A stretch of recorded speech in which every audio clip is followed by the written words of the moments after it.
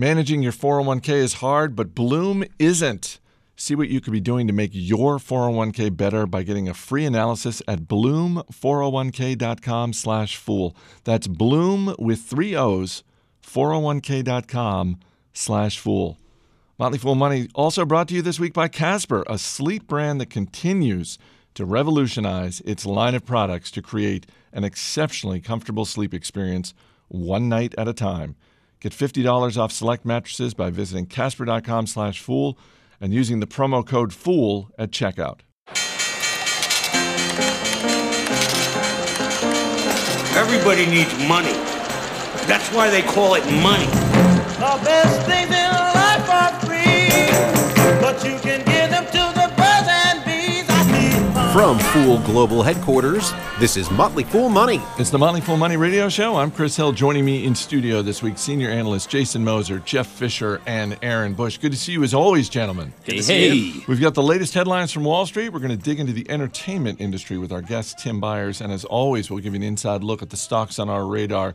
But we begin with the deal of the week. At long last, a federal judge has given the green light to AT&T's $85 billion bid to buy Time Warner. There are a lot of ripple effects to this, but Jeff, you and I were working here at the Motley Fool back in 2000 when AOL bought Time Warner.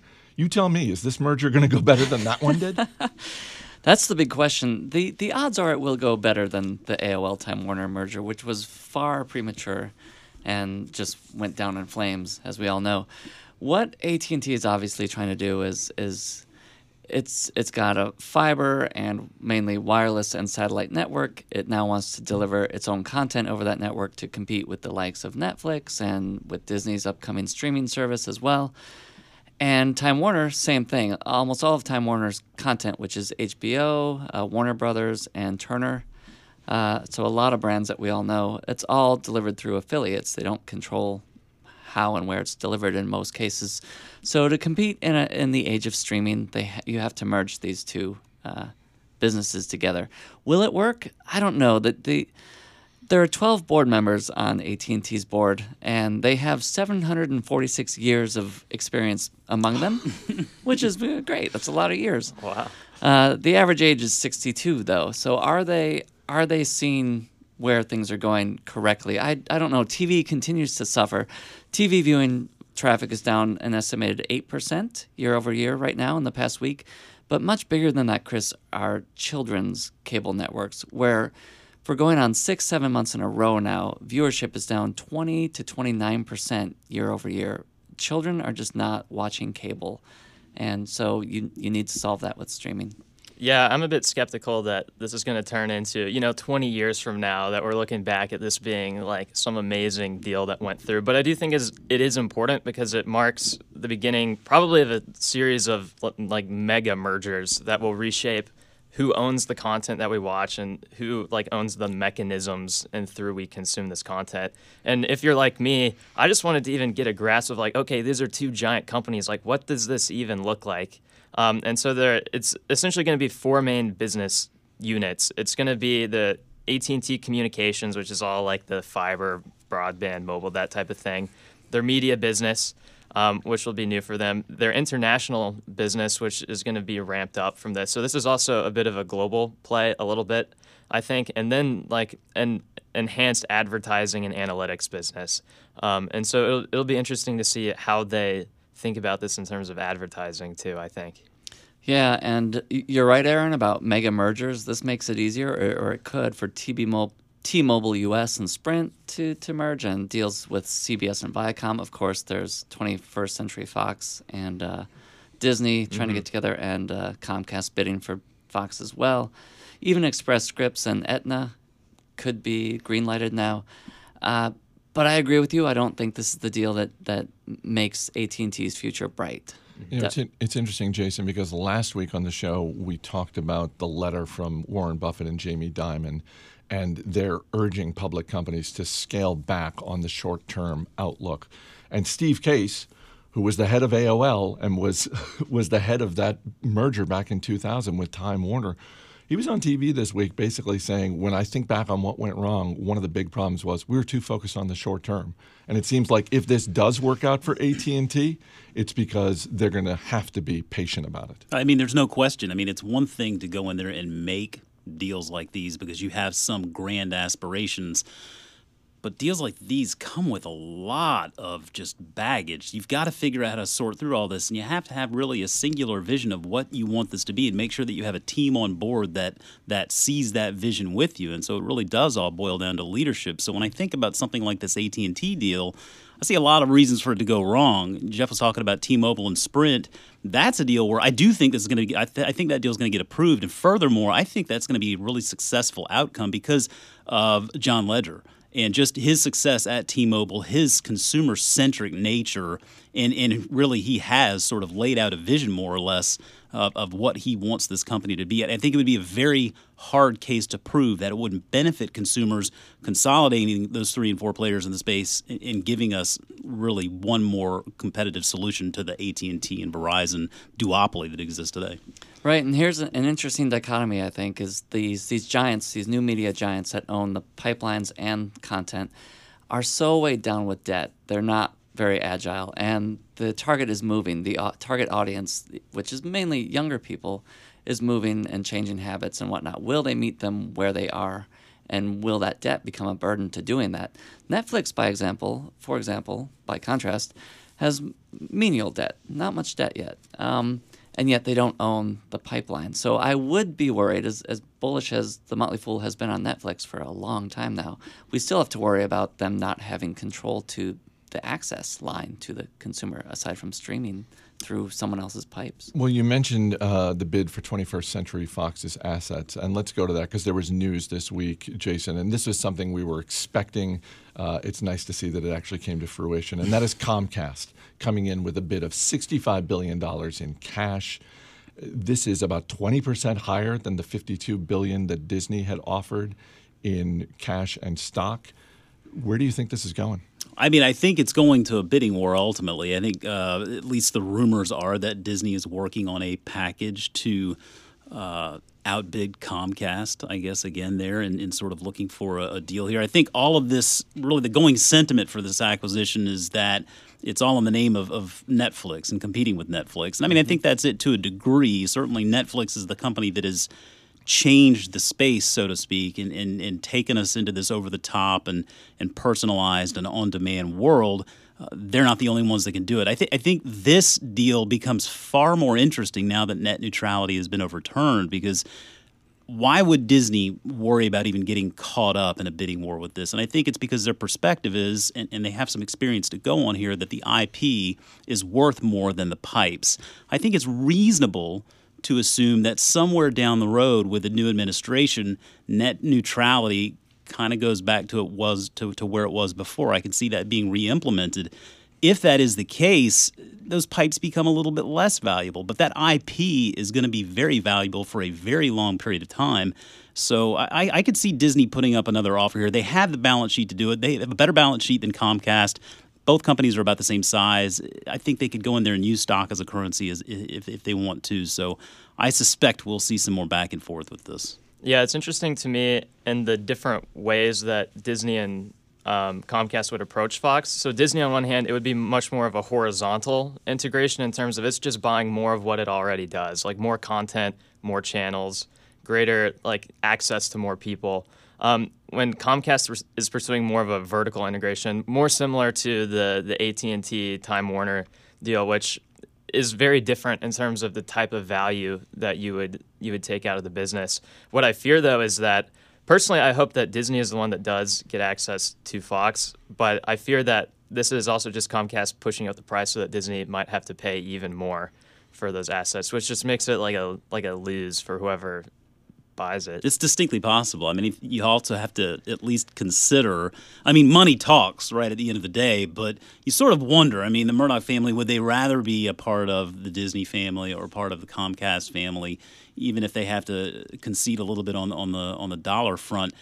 I mean, when we look at sort of the feelings that these two companies elicit, I mean, they're on polar ends of the earth, right? I mean, Comcast just brings out the worst in everybody, and Disney just seems to bring out the best, right? There's the warm fuzzy of Disney, and then like the just Twitter trolls of Comcast. So I feel like they'd probably want to be a part of that Disney family. So I don't know how much that weighs into it. You know who doesn't have a warm fuzzy feeling for Disney? Brian Roberts at Comcast, because they tried to buy Disney back in 2004. That failed. A few years ago, they were trying to buy Time Warner Cable, and Disney was part of the group that helped to block that. They may be trying to drive up the price, or they may be saying, no, we're going to win this time. This is just a grudge. A grudge with a business purpose. E3, the Electronic Entertainment Expo, which is hard to say and which is why they probably call it E3. E3 wrapped up this week in Los Angeles. This is the premier trade event in the video game industry. Video game stocks as a group have done well for investors over the last few years. Aaron, Very well. You like this industry. What's your headline for this event? I mean, it's always fun to see all the games being showcased, all the publishers kind of laying out their pipeline for what's to come. But what's actually most interesting to me is figuring out where the industry as a whole is going. And throughout all the different things that these companies say, you can start to piece together some common threads. So just three main highlights for me. The first one is just mobile, and this isn't anything new. And showcasing mobile at E3 is always awkward because it's a very like hardcore gamer environment. But the fact that they're doing it more and more just means that they're trying to get access to more gamers because people are playing more games in more ways. They're trying to extend the franchises that they already have. And we're moving towards a trend of being able to play the same game wherever you are. And that's kind of game-changing. And that leads me to my second point, which is that the future is streaming. There was a little bit of chatter at E3 about the next wave of gaming consoles. But even then, there was a little bit of chatter about what comes after that. And it's starting to seem more and more likely that the next gaming console might actually be the last wave of gaming consoles.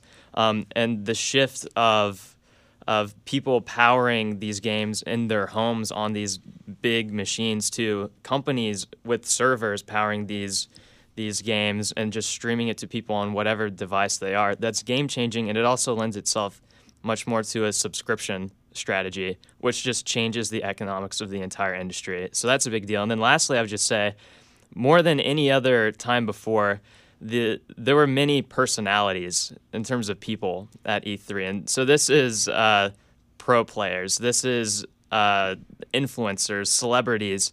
And what that signals to me is that gaming is turning more mainstream than ever before. And the implications of that, who else becomes attracted to games, what else these gaming brands can do in new mediums. I just see this industry turning much more profitable and more mainstream. And I think that's really exciting. The hardware aside, one of the things we've talked about in this industry is that, kind of like the movie industry, it is dependent on the hits. Did you see anything this week that sort of changed that thesis, that no, at the end of the day, however these games are delivered, they still have to be great games? It's definitely both. You have to win people over at the beginning, and then there's like an ongoing element of more content. And so if you actually look even beyond E3, just the top gaming companies, already many of them, half of their revenues come from these recurring purchases or this additional add-on digital content. So we're already there, but we still have a long way to go. Aaron, this wasn't premeditated, so just put you on the spot here. Sure. Coming away from E3, your favorite gaming company, which I think you have well in your mind already, and a company to watch, perhaps. Sure. So in terms of what we actually can invest in, I think Microsoft is almost a dark horse. And I say that in the sense that they haven't been super strong in terms of this console generation, in terms of their own exclusive games and such, but they're definitely laying the seeds to win over the next generation. And if this world turns much more streaming heavy, Microsoft has Azure, so they already have the infrastructure in place to make that experience better than what other companies could do. The weather forecast for our next segment, cloudy with a chance of pancakes. Stay right here. This is Motley Fool Money. Thanks again to Bloom for supporting this week's Motley Fool Money. Do you have a 401k? Do you remember how frustrating it was deciding what to invest in without professional help? Well, now there's a better way to grow your 401k. Bloom. That's Bloom with 3 O's. Bloom is a simple, smart, and affordable way to grow your 401k.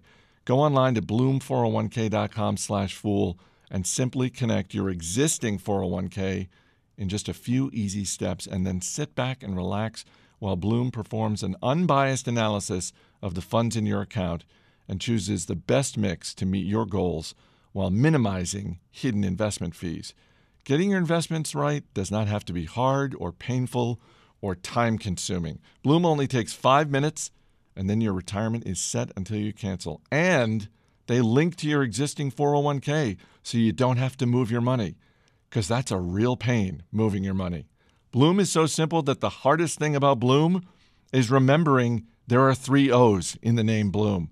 Go to bloom401k.com/fool and enter the promo code FOOL for your first month free and see the difference that Bloom could make in your retirement. I've got $2 in the jukebox, $5 in a bottle. Welcome back to Motley Fool Money. Chris Hill here in studio with Jason Moser, Jeff Fisher, and Aaron Bush. Dropbox, the cloud storage company, went public back in March.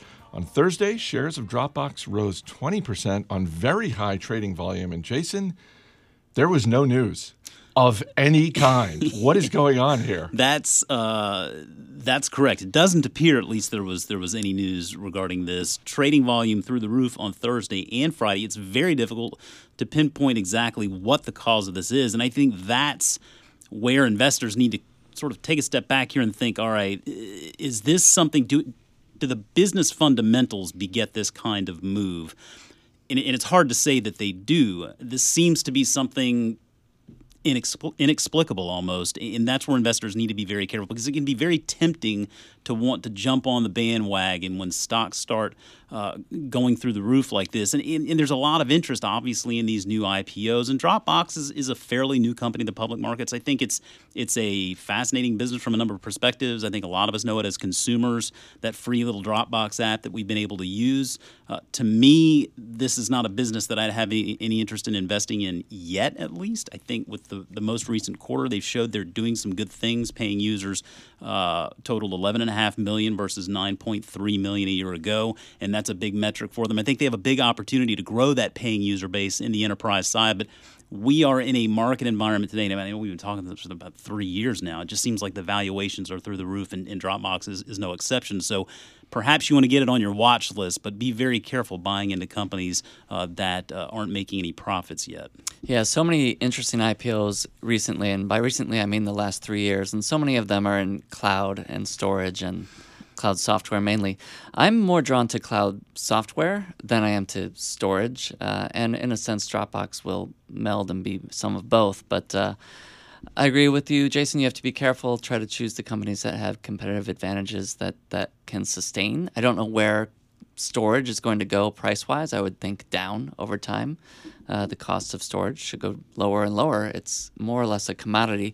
That said, what we could all be doing perhaps is underestimating the size of the storage market. It could be much larger than estimated.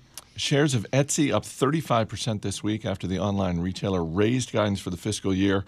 Etsy plans to increase the transaction fee that it charges the sellers on its platform. Do they have that kind of pricing power? It seems like it. So they're raising the transaction fee from 3.5% to 5%, and they're also going to initiate a 5% fee on shipping costs. And that might not sound like a lot, but just say I have a $100 item with $5 shipping. Before that would have cost $3.50 in fees. Now that would cost $5.25. So that's actually a 50% increase in the fees that it would cause the seller. And that's pretty substantial. So it is no surprise that the company is raising guidance with their revenue growth being forecasted from mid-20s% growth to mid-30s% growth. So it's a meaningful change. Some might view this as a risk, but because it could infuriate sellers and they might want to move elsewhere. But to me, this is a sign of pricing power and that they have solidified a brand and a lead in this niche part of e-commerce. And they have a pretty dominant two-sided network effect there. But lastly, I'll just say this isn't the first controversial move the new CEO has made in this space. Last year when he first came in, he laid off 15% of employees. So this is another step just in him reorienting Etsy to be more of a business-first culture. And so far, in a short amount of time, he's unlocked a decent amount of value. It's interesting because it's kind of the opposite approach of Amazon, where Amazon will charge its marketplace sellers more money, but you don't necessarily see it come through to the customer. In this case, I would think a lot of these Etsy sellers would push these price increases through because they're significant. Dine Brands Global is the parent company of Applebee's and the International House of Pancakes. Shares of Dine Brands Global up 15% this week after IHOP changed its name to IHOB, the B standing for burgers. Let's go to our man behind the glass, Steve Broido. Steve, is this going to get you into an IHOP? I don't think so. At first, I thought this was a joke, and now this seems like they're kind of serious about this strategy. Well, who here at the table really thought that B was breakfast? I mean, I thought it was going to be breakfast. Or bacon. Or perhaps burritos. Let's just go really far out there. I mean, burgers just seems to be... I mean, there's no competitive advantage in burgers.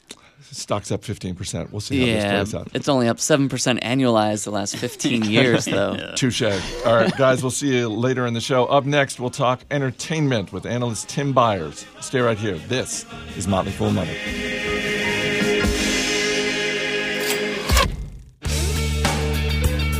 Welcome back to Motley Fool Money. I'm Chris Hill. On the line is Tim Byers. He analyzes the media and entertainment industries for the Motley Fool, and he joins me now from Colorado. Tim, thanks for being here. Hey, good to be here, Chris. Good to talk with you again. The last time you were on the show, it was October of 2016, and the big story that week was that AT&T announced a bid to buy Time Warner for $85 billion. And I don't know if you remember, right, Tim, but one of the things we talked about at the time was, of course this is going to get approved. Of course, right. This is a no-brainer. And here we are, right, nearly 2 years later, and the deal is finally approved. How did you celebrate? How did I celebrate? I think I just took a drink of water and said, "Whew, finally."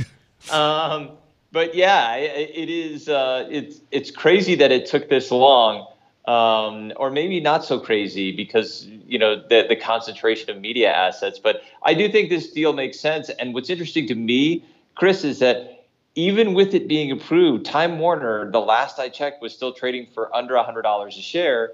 So that means there's still an arbitrage opportunity in Time Warner stock. I mean, this should close right around 106, 107. I mean, if it's fully valued, that's where you'll get to. You'll cash out around that price. But, the market still doesn't believe it. Like, we're celebrating, but we don't believe it.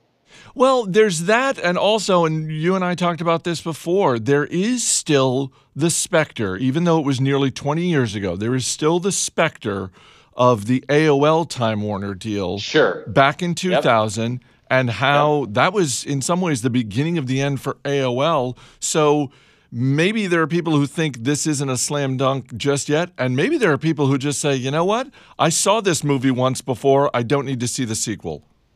Yeah, and you know what? That is fair because AT&T is going to be consolidating a lot of things, and as we know, consolidation doesn't make you better. All it means is you've got more stuff, and then you have to lose some of that stuff to make sure that you can actually make profits out of that stuff. But more things is not necessarily good in business or in the stock market. So a big AT&T, I mean, we've had a big AT&T before, and then it got broken up. So, it's hard to say, but I think if you're a Time Warner shareholder, hold on, don't go anywhere. You're probably going to get cashed out. You'll get cashed out at a good price, and then you can redeploy the capital elsewhere. There's really no reason to not do anything other than that at this point. So one of the things that has happened just as a ripple effect of this deal getting approval from a federal judge is it seems like it is opening the floodgates for more mergers coming down the line. No doubt. And first in line is the bid for the Fox assets, which Disney has made their bid. And Comcast, which was reportedly getting ready to bid somewhere in the neighborhood of $60 billion, came out this week, very soon after the ruling, with a bid of $65 billion, all in cash. First, were you surprised that they went that high? No, I'm not, and I blame George Lucas for that. I really don't blame the government for that. This is entirely at the feet of George Lucas because he made a deal in 1976 to get Star Wars made, to give Fox rights to the original Star Wars, A New Hope, in perpetuity, which means even though Disney owns that Star Wars franchise, they do not own. They're still paying Fox. I mean, talk about just adding insult to injury, salt in the wound. You spend all this money to buy Lucasfilm, and you get these assets, these very precious assets, and then you still got to pay Fox. So, I think it's not a surprise that Comcast wants that jewel in the crown. It's also not a surprise that Comcast wants to get its own economies of scale. So, no, I'm not surprised by that price at all. So you and I are taping this on Thursday. Disney, are they going to respond? Are they going to up their bid? Yes. Because, there are some who say, you know what, just go ahead and let it go. I wouldn't, and I don't think Bob Iger will. I mean, he's a very conservative guy. I don't expect him to, make an outlandish bid, but I don't think $70 billion is entirely outlandish when you look at the synergy between these two. First, if they buy the Fox assets, it's not just the TV channels. They complete the Marvel universe if they do that. They get the entire rest of it. They complete the Star Wars family. It's like the collector's edition, right? You got to get that last piece. And so Fox is the last piece for Disney. So I do expect them to respond in that sense. And I don't think $70 billion is too far afield considering the franchises that they're trying to build. You went with a much nicer analogy. I was thinking about it more along the lines of Bob Iger collecting Infinity Stones. And then if he gets it, then he rules the universe. Yeah, well, and it's kind of like that too. But, call it what you will, but they do need to complete the set here. And there are multiple pieces that Disney needs that Fox has. And so, they'd get Deadpool, they'd get the rest of the X franchise, they'd get, they'd complete the Star Wars franchise. Plus, it gives them, some coverage in sports. I mean, Fox Sports is actually that's going to stay with Fox, but there are some pieces that Disney needs, and I think they'll respond to it. I don't think they can let this go to Comcast. Before we get to the competitive landscape and what it may look like a year from now, I wanted to ask you about one other Disney-related story that came out this week. Because Disney also announced that John Lasseter is leaving the company. And for those who are unfamiliar with that name, John Lasseter was the chief creative officer for Walt Disney Animation Studios and Pixar. And I don't think it is a stretch to say that for a long time, John Lasseter was, without question, the most powerful person in the animation industry. And he's been on sabbatical, and he's leaving at the end of the year following a sexual harassment scandal. And despite his history at the company and all of his success, this kind of seems like it was an easy decision for Bob Iger. And I'm wondering if you think in any way the animation side of the business suffers, because it kind of seems like they've got a pretty strong bench in terms of talent and leadership. I think they do. And not only that, it's, John Lasseter is most often, and rightfully so, identified with Pixar. That's his roots. He is the guy that brought Toy Story to life in many ways. There is no Pixar without John Lasseter. But there is a Walt Disney Animation Studios without John Lasseter. I do think that is, you're right. He was the chief creative officer for Walt Disney Animation Studios. And I think that's an honorific in some ways. I think he had a hand in it, but I don't think that without John Lasseter, Frozen doesn't get made. I think Frozen does get made. I think Zootopia gets made. I think these very big films, and frankly, a lot of the big animated films coming out of Disney lately are coming from Walt Disney Animation Studios, not from Pixar. Now, that's not to say that, they haven't had some big ones. Coco has been a big one so far for Pixar. The Incredibles 2 could be a very big one. On inflation adjusted, the original Incredibles would be a $400 million film today. So it's not outlandish at all to think the sequel gets $1 billion worldwide. So Pixar is still a big brand. I just don't think the John Lasseter of 2000 and the John Lasseter of 2018 have a very different influence. So I think you're right, Chris. Bob Iger had a pretty easy decision. Netflix is a bigger company by market cap than Disney. Does that give you pause at all? Little bit, but not a lot. And the reason is because when you think about it, there's two ways to see Netflix. You could see them as the streaming guys and the dominant streaming provider. in which case you would be like, that's crazy that they're bigger than Disney. Then there's the other way to look at them, which is the only media company in the world that has customers and direct relationships with customers with 190 countries in the world. And nobody else has that, not even Disney. And when you think about them that way, then it's a little bit of an outlandish premium, but not a lot of an outlandish premium, because their advantage is global. I mean, they have literally changed how we think of doing media distribution. And they've done it several times. They started with DVD by mail, then they helped create the streaming business, and then they said, you know what, we can go global and have direct relation. We don't have to string together distributors, local distributors in every country, and have them translate our content and do that. What we'll do is we'll get customers in every area of the world, and then we'll fund creators in each of those countries to create localized content, and we'll just own the whole thing. That is a new model, and it's a very powerful model, and it's really just getting started. So, yeah, it is a premium. It's a little bit ridiculous, but probably not as ridiculous as everybody thinks it is. But do they need, because despite all the things that they have, they don't have that last mile. They still need, No, they don't. They still need a Comcast or an AT&T or Verizon. They still need someone to provide the pipes. And I'm wondering if you think they need either a partnership or even, God forbid, an acquisition. Maybe, but Netflix foresaw this about 10 years ago when they built their own Akamai. And for those who don't know what Akamai is the creator of what's called a content distribution network. It's like an internet on top of the internet. So you put content close to where it needs to be, so it gets to where it needs to be really fast, irrespective of how clogged the pipes are. So Netflix kind of defended itself against this. Now what you're alluding to, Chris, is that there's a net neutrality problem here in the US, and there could be worldwide. And frankly, the internet isn't the same worldwide anyway. So, how do they make sure that they're distributing at a high quality in every country in the world? Yeah, they could do that with some acquisitions, but they've kind of built this. He at least tested this concept here in the US of controlling where they're going to put the content when they know they have to deliver it. And that model works really well.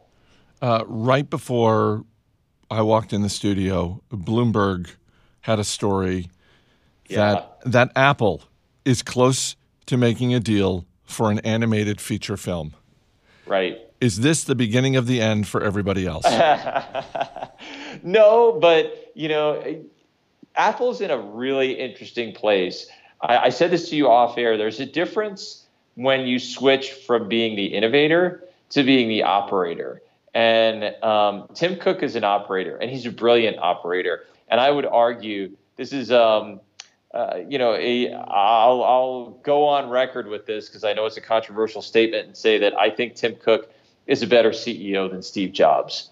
And not because he's a better innovator, but because of where Apple's at right now.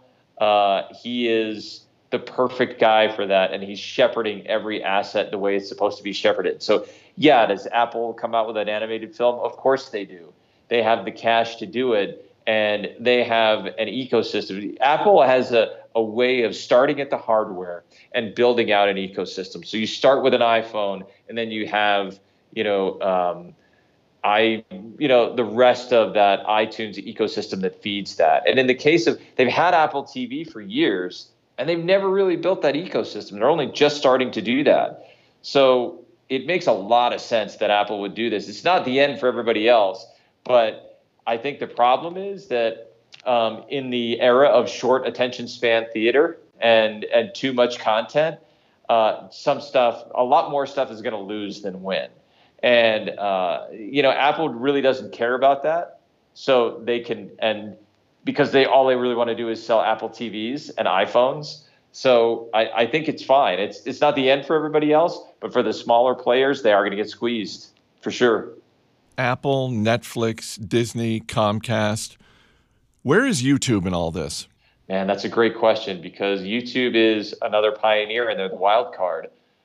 They have trained an entire generation of kids and even young adults, really millennials, in fact, I'd say, to prize clips and, shorter content, and to watch, in an hour, 5 or 6 different things. And so Netflix is, all those other players you just mentioned are making longer form content, and they're not really creating for the generation coming up. That is really, really interesting. But YouTube is built from the ground up specifically for that. And they have subscription services now. They're on essentially every device you can get your hands on. And a lot of content now is consumed on the go. And YouTube has the brand to deliver that. Not just the device, not just the apps on the devices, but people do expect that I'm going to consume YouTube on a phone or on a tablet and not always in front of a TV, where it's kind of assumed that I'm going to consume Netflix maybe on a phone, but more likely I'm going to Netflix and chill, right? Going to Netflix and chill in the living room or wherever. But it's a different model. And I think for the generation that's coming up, YouTube is ideally suited to that, and they got a lot of money to spend. They are buying original content. So I would say of all of those, YouTube is the one that's most likely to disrupt the traditional cable providers, unless, with the single caveat of, unless they become a primary licensor to those, like a Comcast or an AT&T, and you have very distinct, YouTube-fed channels, and YouTube gets paid for it. I think Google would be very open to that because they have the advertising model. That could be a nice synergistic partnership that takes on a Netflix or an Apple. But we'll see. Either way, I think YouTube is one of the power brokers in this industry to look at for the next 5 years. Tim Byers covers media and entertainment for The Motley Fool, which means it's been a busy week for him. So I'm going to let him get back to work. Tim, thanks for being here. Thanks a lot, Chris. I appreciate it. Coming up, we'll give you an inside look at the stocks on our radar. Stay right here. This is Motley Fool Money.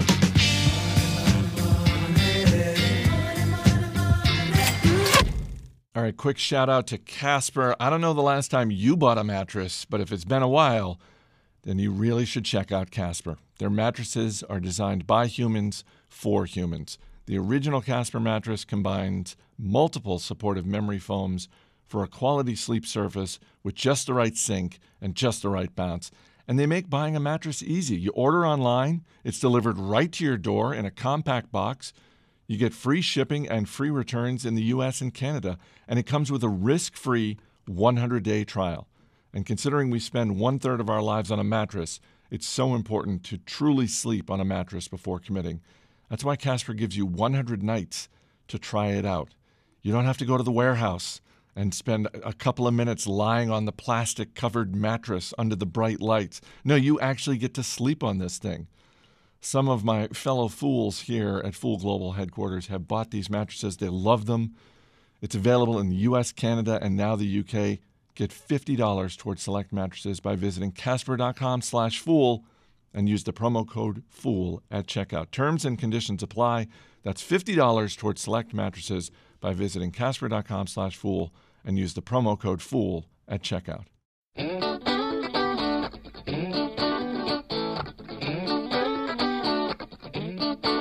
As always, people on the program may have interest in the stocks they talk about, and the Motley Fool may have formal recommendations for or against, so don't buy or sell stocks based solely on what you hear. Welcome back to Motley Fool Money. Chris Hill here in studio once again with Jason Moser, Jeff Fisher, and Aaron Bush. Our man Steve Broido is on the other side of the glass. Also on the other side of the glass this week, special guests Kate Farmer and Jack Devlin sitting in for this week's Motley Fool Money. Thanks so much for hanging out with us.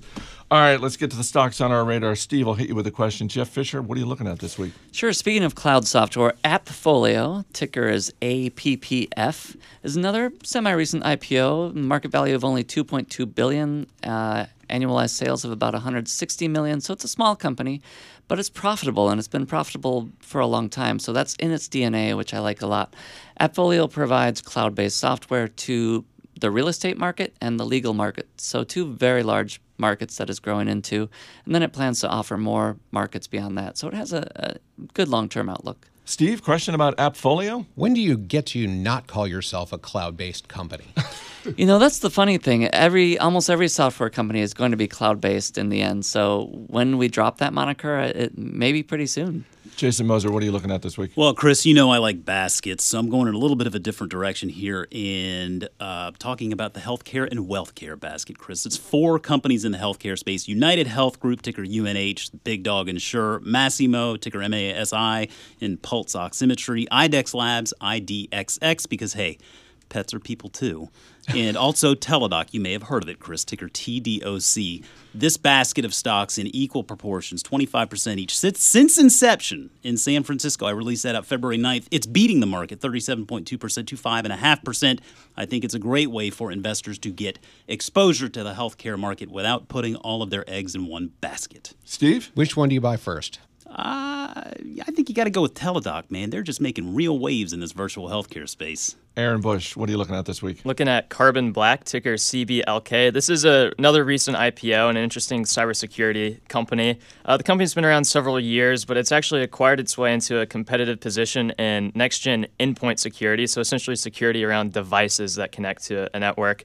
They're also becoming a cloud company. They haven't always been. Revenue growth is around 35%, but their cloud growth is over 200%. Right now. So as this becomes a larger percentage of revenue, it should accelerate the business. Steve, question about Carbon Black? Given that we tell people to wait on IPOs, how much longer should we be waiting?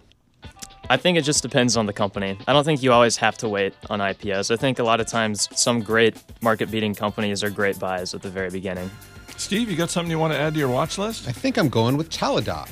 Good man. Good man. All right, Jeff Fisher, Jason Moser, Aaron Bush. Guys, thanks for being here. Thanks. Thank you. That's going to do it for this week's edition of Motley Fool Money. Our engineer is Steve Broido. Our producer is Matt Greer. I'm Chris Hill. Thanks for listening.